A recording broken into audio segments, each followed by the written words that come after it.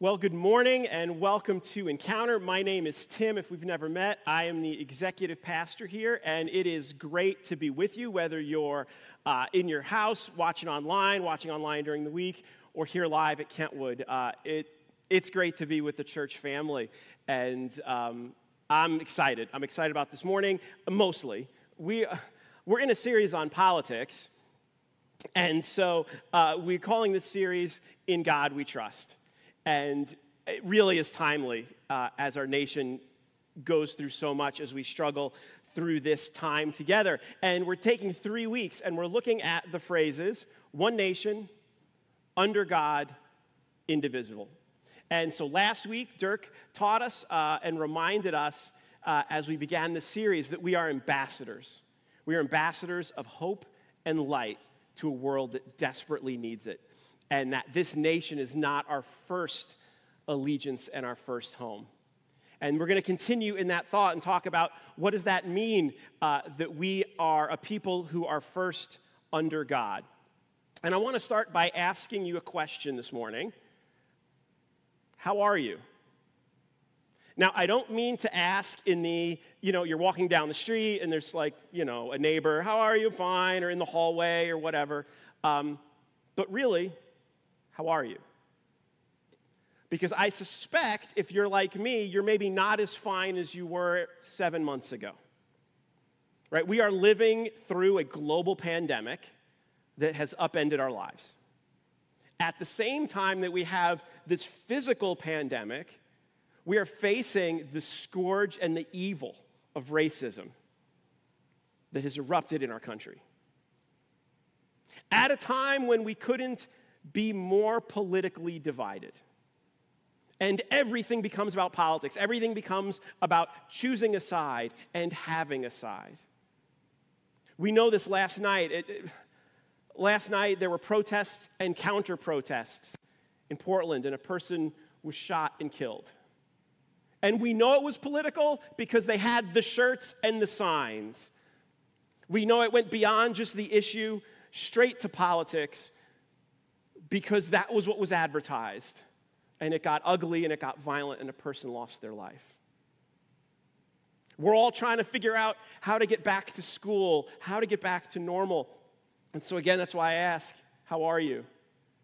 I have a non-professional theory. My non-professional theory is that all of us have a natural resting level of anxiousness, right? You have a natural resting heart rate. I think we might all have a natural level of anxiousness, right? And whatever that is. I had a friend, Steve, and Steve is the most chill person you ever met. On a scale of 1 to 10, he's a 0.5, right? He's more chill awake than I am asleep, right? Just nothing bothers Steve, right? And so whatever your level is with everything going on, I believe we're all a couple notches up. Right? So if you're normally a super chill person, you might just be a chill person. If you were always kind of chill, you're maybe kind of not chill. Our anxiousness is raising. Now, just an ADD moment here. If that level of anxiousness in you has gotten to the point that it's disrupting your life, please go get help. We would love, you can email encounterchurch.org/help. So many of us would tell you one of the best decisions we ever made in our lives was being honest about how we're doing in our emotional health and getting help. And so if what's happening in the world today has pushed you to that point, please get help. Please email us. We'd love to help you. Also, I mentioned ADD. If you have ADD, you should get help. But mostly, please see a professional if what's happening in this world is pushing you too far.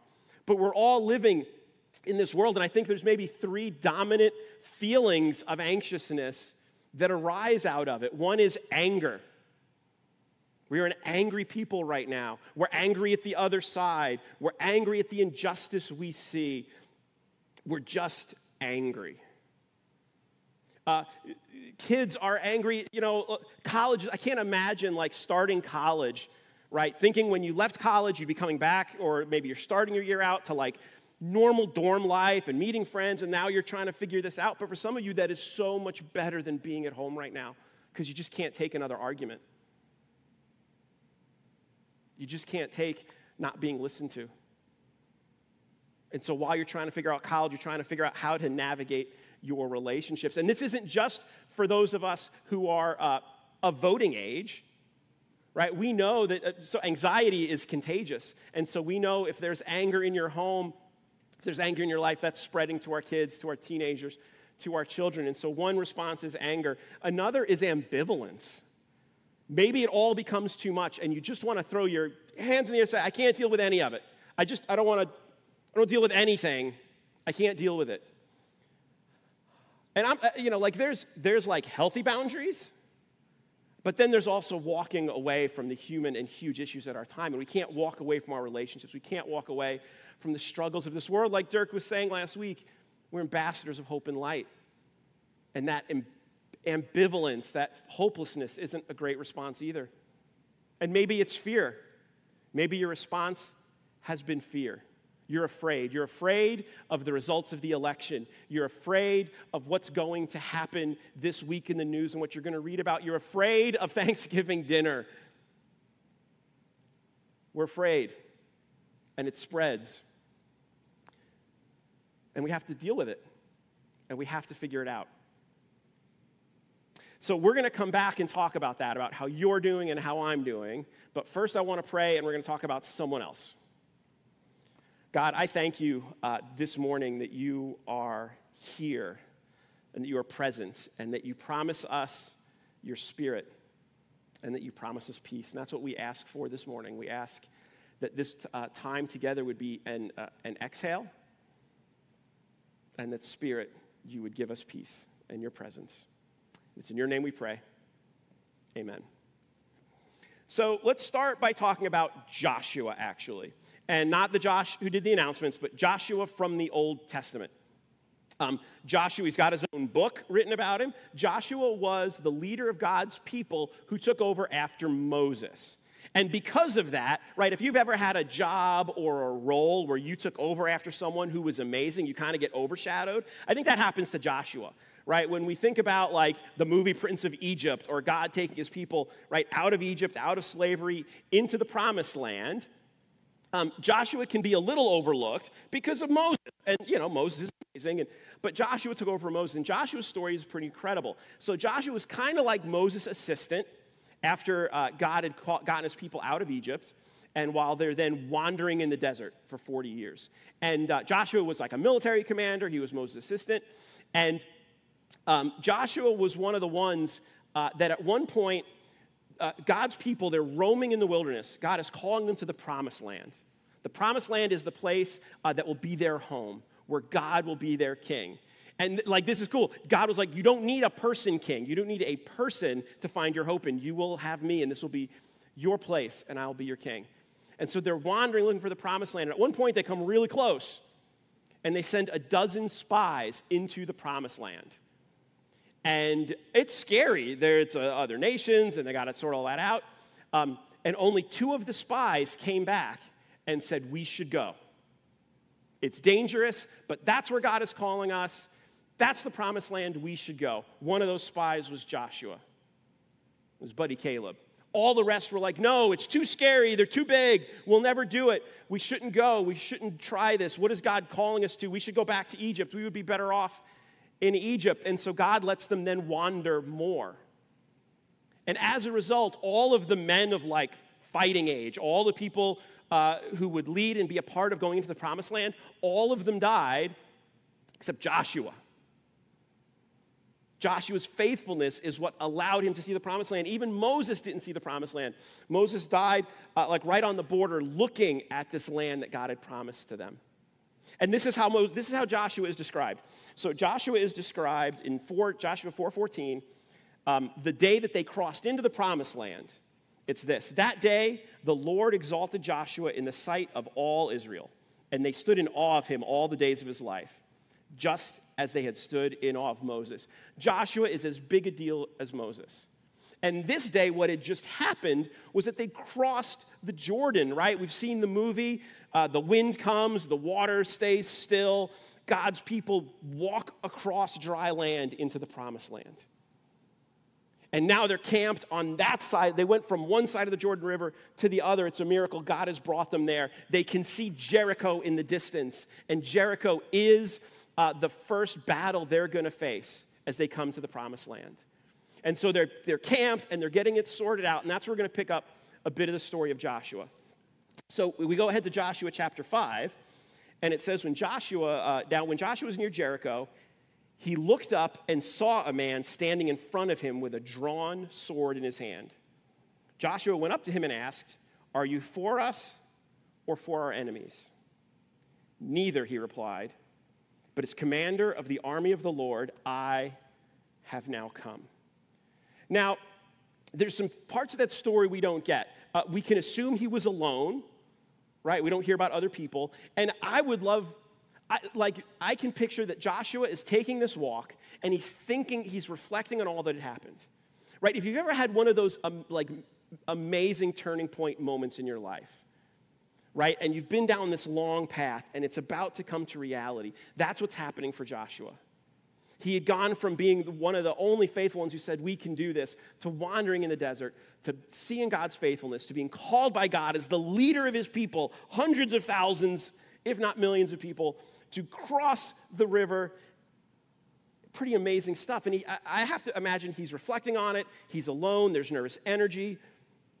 And then all of a sudden in front of him is a man. And we don't know whether that initial appearance it looked like a regular soldier or it looked like an angel soldier. Side note, all angels in the Bible are like big, huge, scary warriors. There was never an angel that appeared that was like they were just big and scary. I think we can infer that Joshua knew there was something special about this person in how he responded and how he believed him. But, you're in a foreign land. All of a sudden, this person you don't know is in front of you with a sword. And so Joshua asks the question, "Are you for us or for our enemies?"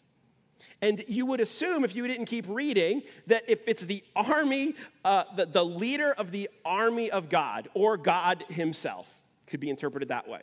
The leader of heaven's armies who has called you out of slavery into the promised land, meets you on the battlefield, and you say, "Are you for us or against us?" That the answer is going to be, "I am for you, let's go." But God's answer was neither. "Neither," he replied, "for as the commander of the army of the Lord, I have now come." And maybe that was a weird moment for Joshua to go, "Well, I thought like you were in charge and you were leading us." And if ever there was a person in the history of the Bible who could kind of shift their understanding to, look, God is basically going to bless everything I do. I've done everything right. He's going to say to me, "What do you want to do, Joshua?" I'm going to give him his orders and we're going to go. But that's not what happened. Joshua didn't take an approach that he was the man, because Joshua had believed in God faithfully and he's lived out that faith. And despite every reason for him to think that maybe he could tell God what to do, look at his response. He fell down in submission to God. So let's look again at 14. "Neither," he replied, "but as commander of the army of the Lord, I have now come." Then Joshua fell face down to the ground in reverence and asked him, "What message does my Lord have for his servant?" What message does my Lord have for his servant? You get the impression that if in that moment God said, "You know what, turn around, back to the wilderness," that Joshua would have said, "Okay."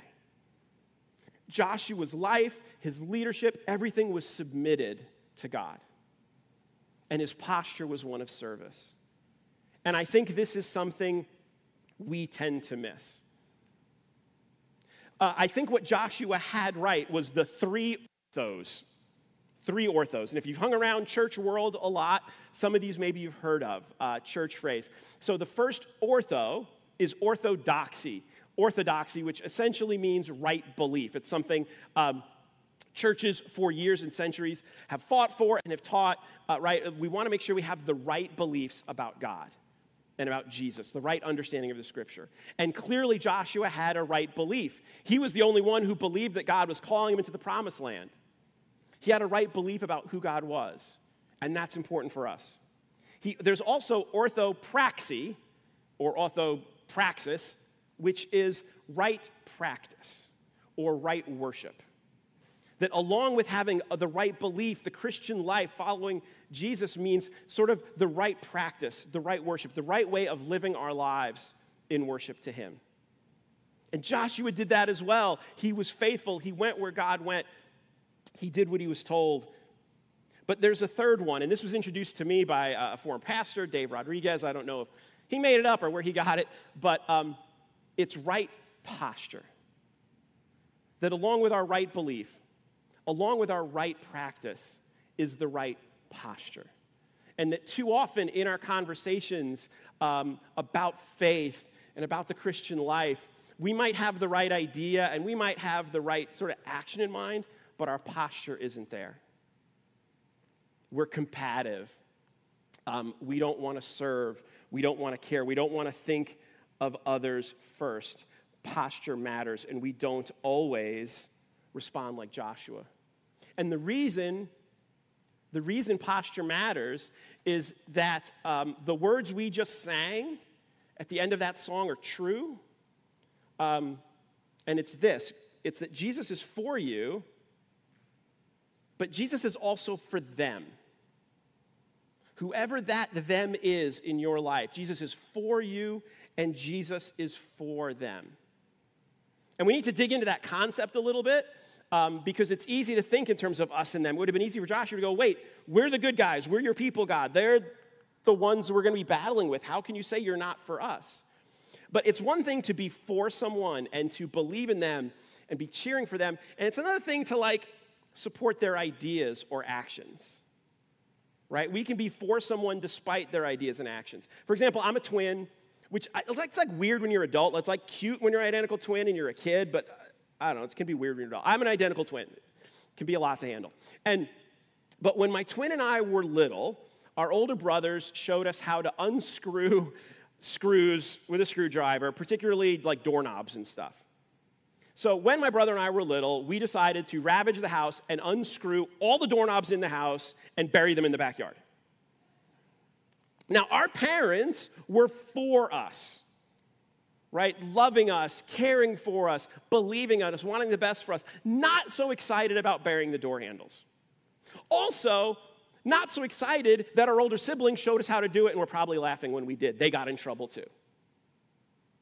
Right? We know this as parents. We are for our kids. But if your kids lie, you're not for that. Most parents are not for the state of your kids' bedrooms. If you have a roommate that you love and you're like, this is the greatest roommate ever, this thing works, our situation is fantastic, you can be for them and believe in them, but not for the way they don't clean the dishes. Or maybe you're not for the way they eat your leftover food. You're for them, but you're not for the people they bring over late at night. You might have a best friend that you love and you are rooting for and cheering for and you believe, and no one supports them like you do, but you are not for the relationships they're choosing to engage in. You can have a spouse, the love of your life, that you have committed your life to, and so you are for them and cheering them on. And on the civil level, you might not be for the temperature they like the house, but you also might not be for their addictive behaviors. We can be for people, but not for their ideas and their actions. And so we have to understand about Jesus is that Jesus is for us. I believe those words are incredibly true, that the God of the universe is for you. He loves you. Jesus loves you to death and back. I believe those words that we sang are the words the world needs to hear. The protesters that were fighting last night needed to know that God is for them, but he's for us despite our choices, despite our ideas. He loves us so much that no matter what we do, he's for us. I don't know how to handle it, but I believe that Jesus is for the man who died last night, and he's for the man who shot him. He's not for what happened, but his love is that big. His love is that great. And we can be where we're not like Joshua, and we can forget that God is for whoever the them is in our lives. And that's what happens when we give our allegiance to a political ideology. We say we have to go with what they say first, as opposed to God's view of people. Jesus' view of who we are. And our beliefs and our practices, they need to flow from Jesus. Our posture needs to flow from Jesus.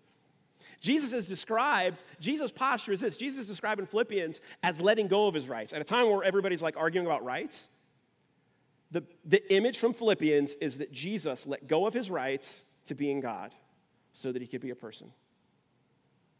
And how different would our political engagement be if we said, I will let go of my rights, of my beliefs, so that you might know Jesus. I would let go of my rights if it meant my kids would follow Jesus. I would let go of my rights if it meant the world would know how desperately he loves him. That's the posture of Jesus. And that's where our political engagement needs to flow from. Now, it can be a little hard to relate sort of how our politics work in terms of Jesus, because Jesus, he was here 2,000 years ago in Israel. Jesus was a Jewish man living in Israel while Israel was occupied by the Roman Empire, right? So he's in a nation that has an outside occupying force in control, so everybody really wants them gone. And he's Jewish. I know that there's pictures of Jesus and he's oddly Caucasian. He's got an American eagle on his shoulder and, American flag.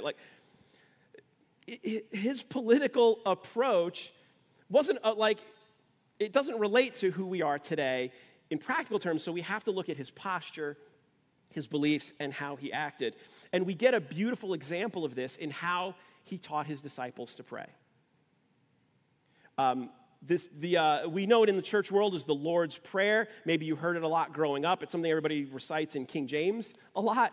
And this was Jesus not just praying, but showing his disciples how to pray. And what you get in Jesus' example is sort of Jesus' political view of the world. You see, when Jesus taught his disciples to pray, he taught them to pray about God's will. He taught them to pray that God's will, the way God runs heaven, would happen on earth.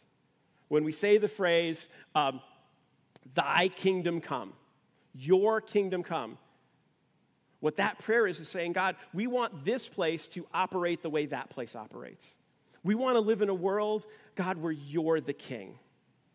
And we want your will, God. We want what you want. The same way what you want happens in heaven, we want to happen on earth.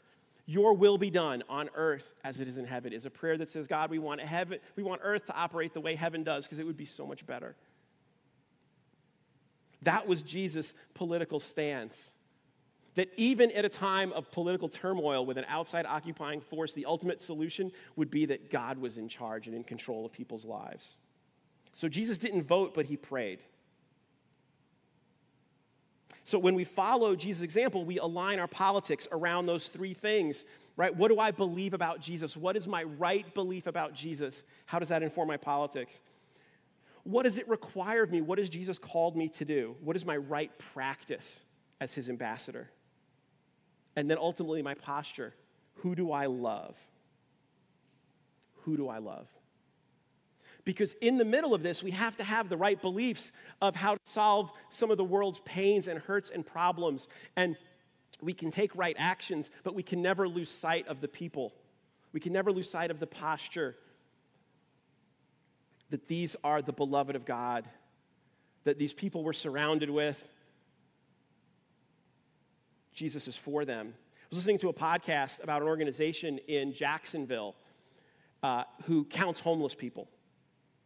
They count homeless people because they can be hard to keep track of and their risk levels. And we know that this, caring for those in need is at the heart of the gospel.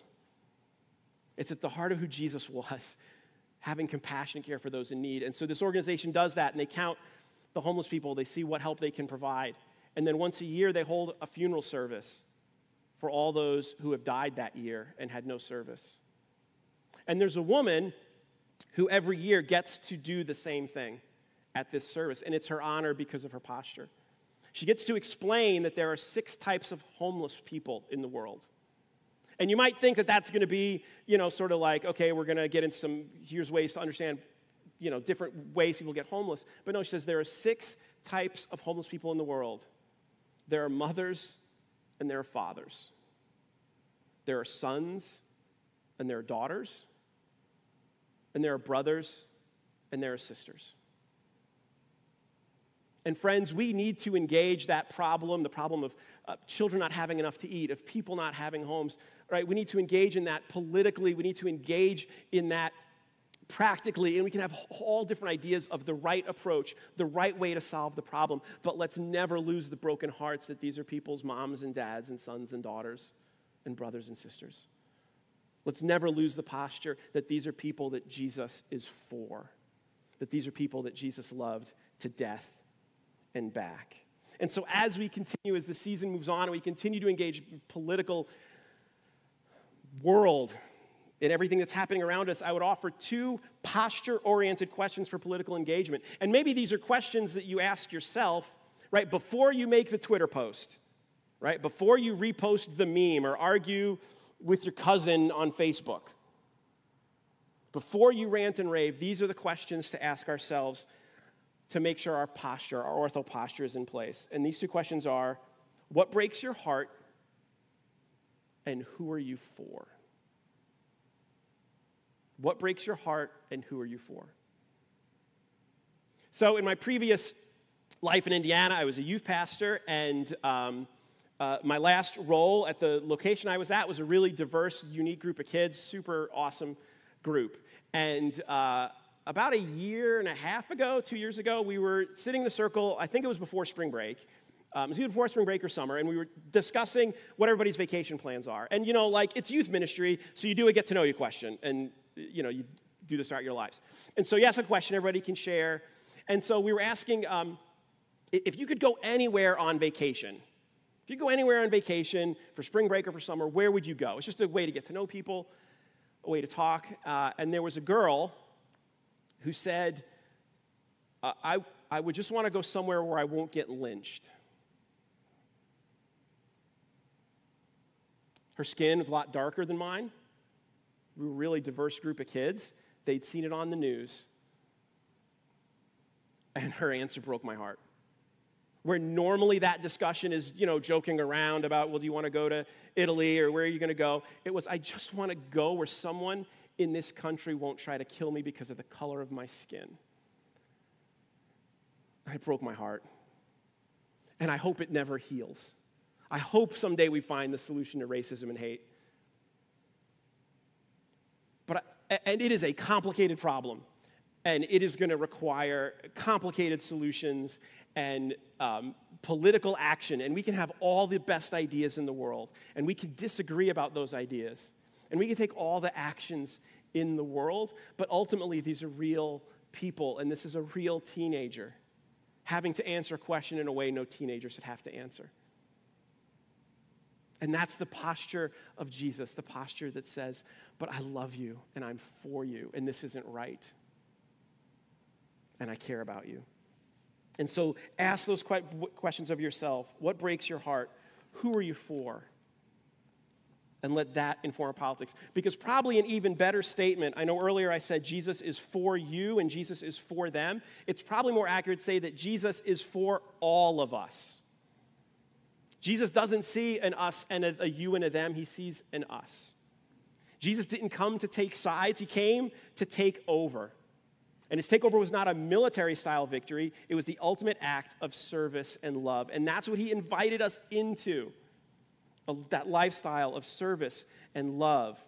And Jesus' call in your life isn't to win an argument. It's to point people to him, to point people to the source of hope and life and light.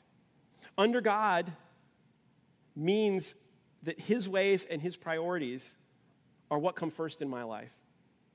They're my ways and my priorities, or they should be. That he is the one we're arguing for. He is the one that we're inviting people into, relationship with him, not a political ideology. In a world that is anxious, angry, and afraid, the answer is a deep and abiding faith in Jesus. And Jesus promised he would send his Spirit to those who put their faith and trust in him. So we don't have to solve all their problems. We have to help them get to know Jesus. And our political ideas and actions flow from that. They flow out of the fact that it's a world that desperately needs Jesus. You have the Spirit of God in you. And so that's why we point people to Jesus, so that we can let him do the work. And that's what Jesus asks us to do. So the last thing Jesus offered to his disciples when he left, after his death and resurrection and his ascension into heaven, the last thing he did was what we know as the Great Commission. So we sort of understand this as the Great Commission. It's a very famous, it's in Matthew 28, 18 through 20. And the Great Commission, again, if you grew up in the church, is go. Go and make disciples. Which we would understand is go and teach people about me. Go and teach people about the hope and life and forgiveness they can have. Go. Point people to Jesus. But what's great about it, and maybe something we tend to miss, is that that sentence begins with a word. So I know school is starting, but we're going to do a little bit of English lit right now. That sentence doesn't begin with the word go. It begins with the word therefore. Begins with the word therefore. And what do we know when we come to a sentence that begins with the word therefore? The sentence before it matters. Right? A sentence that begins with the word therefore is the application of something that was said right before it. So if our Great Commission is to go and make disciples, if that is the application, if that is the practice of something, what is the truth? What is the statement that calls us to go and make disciples? And it's this. The first phrase of that is, all authority on heaven and earth has been given to me. All authority on heaven and earth has been given to Jesus. Through his death and resurrection on the cross, all authority on heaven and earth is given to Jesus. Therefore, we can go and make disciples. But it doesn't just end at so it begins with a great truth, a great belief that all authority in heaven and earth has been given to Jesus. And it continues then into a great commission, a great call to action, a great practice, go and make disciples. And it ends with the greatest promise. That section of scripture ends with, and I will be with you. And I will be with you. That Jesus is not a distant God. He is not a distant Savior who sends us to go do stuff and report back later, that he is with us. We have the great truth, the right belief that he is in charge. We have the call to the practice of pointing people to him, and we can take comfort in the promise that he is with us. And so if you're angry, you can set your anger down and lay it at the feet of Jesus because he's in charge. If you're ambivalent because you don't know what to do, you can take a step of pointing people towards Jesus. And if you're scared and alone, you can know that he is with you. He is with you, and he is for you. Let me pray. God, I thank you that your call in our life comes from your reign and your rule in our life. That the work is complete, you've done it, and that you're in charge. And I thank you that you're with us and that we can take comfort in that we don't have to be afraid. We don't have to be alone because you're with us. And so through these times where the world is desperate for hope, God, would you give us the posture that points people to you, that they might find hope and peace. And it's in your name we pray. Amen.